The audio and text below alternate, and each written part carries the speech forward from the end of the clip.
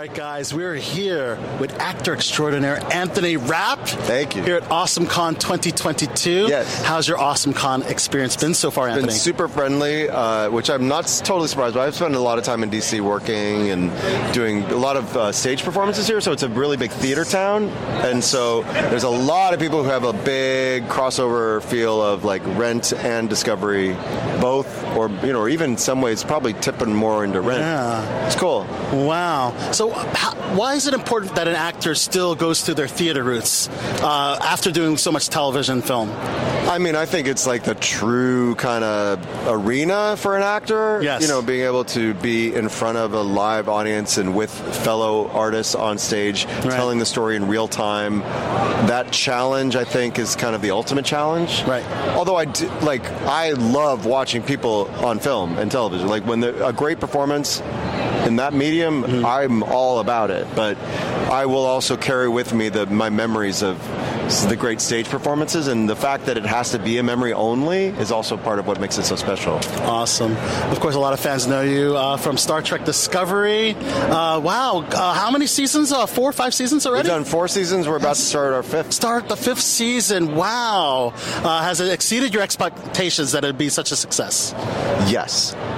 Yes. I mean, I've been around long enough to know you never know. Like, right. I felt like there would be something of an audience that wanted to see what we were doing, but the way we've been embraced has been wonderful, and the way that it's relaunched the entire Star Trek universe is very exciting to be a part of that ongoing legacy. And that's one of the most passionate fan bases. The Star Trek fan base has been just so overwhelming. Any interesting fan experiences over the years?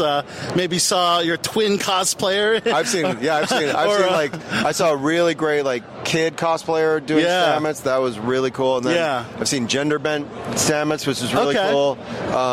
It's an honor. Any kind of I've seen Mark cosplay over the years. Yes, cosplay is a really meaningful way to be honored, right, by people.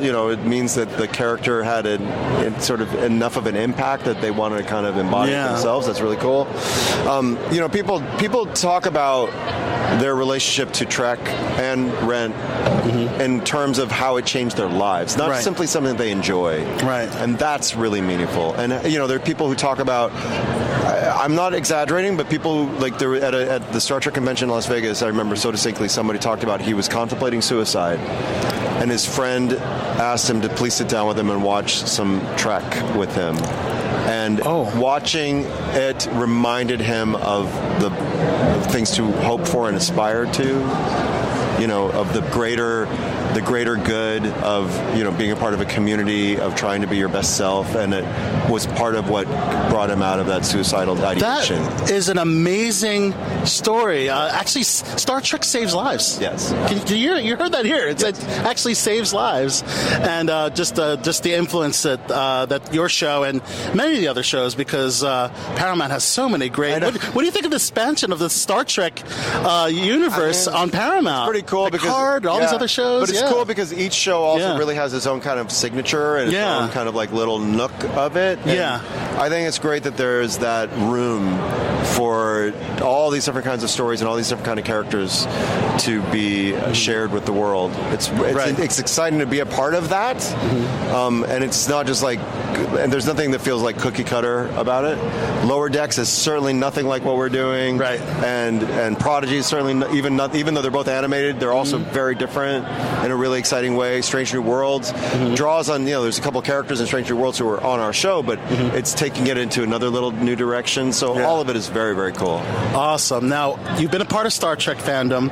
What other big fandom would you love to be a part of? Star Wars, Marvel, DC. Is there a particular one that you would absolutely love to be a part of? Well, I never imagined myself being in. I've been such a fan of all of these things for so long that I never even dared to imagine myself in them.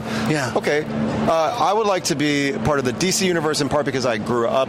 That was my favorite comic book stuff as a kid. Yes. So, and in particular, I would like to be a villain. I think the DC villains are really, really cool. Any particular one come to mind? The Riddler comes to mind. The Riddler, yes. Oh, right. So that, I'm just putting that out there. That's something I can see that happening, although we had a version of the Riddler in the Batman. Yeah, which I have not gotten to see yet. I was working when it was out in the theater that I kind of wanted to see in the theater. I have to see it at home now, which is a bummer because I'd rather see it on a big screen. Right. Anyway, There's one that I could see you playing, Booster Gold.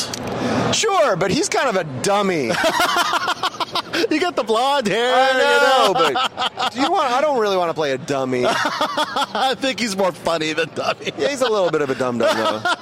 I'm sorry. All right, we got to talk about Scrap because we got to throw out Elena Moscat, our fearless leader from the Baltimore Next Media Web Fest. Yeah. Your film Scrap at the time was a short film. Yes.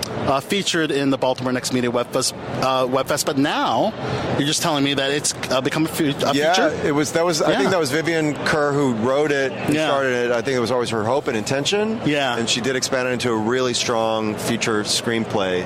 And then she got back in touch with me. I was very grateful to be, for that loyalty. Wow. And because I really loved working with her, and I think it's really interesting material and a really cool character. And we shot this very low budget but really well done feature last summer, and it's been edited together, and I think that they're now trying to get into festivals, so I'm hoping that it will have a life. Wow, I mean, the short did so well on the festival circuit. Cool. And now we have this feature. Tell us what we could expect from the feature. I mean, you get a lot more sort of in depth and nuance of the nature of the relationship between the brother and sister. Yeah. And you find out more about some of their family history, but it doesn't go into. It's not like it's a soap opera, but you just get enough of a sense of the context of their relationship that I think is really, really cool. And then you also get more of a sense of my character's relationship with his wife and what they're going through, and sort of the web of family and the complexities of it. Intricate family drama. Yeah, but and also funny, but it feels very human in a way that's the kind of work that I really respond to as an audience member, and it's really cool to be a part of that kind of work as an actor. Awesome. Any other awesome projects to promote? I got to actually direct a short film myself, so that's we're cool. just in the editing process now, and hopefully that will be seeing the light of day in the festival circuit down the road too. That my friend Noah wrote. It's called Type 1, and I think it's come together pretty well. So. Awesome. Wow. And of course, season 5 green lit of Star Trek Discovery, Scrap feature film, a lot in the works for Anthony Rapp. Sure. That's awesome. All right, if you could, Anthony, let us know who you are. You're on Click on This Show, is the web show, and then the podcast is Below the Belt Show. Below the Belt Below the Belt. I'm Anthony Rapp, and you are watching Click on This, and you can also listen to the podcast Below the Belt. Yes. Awesome.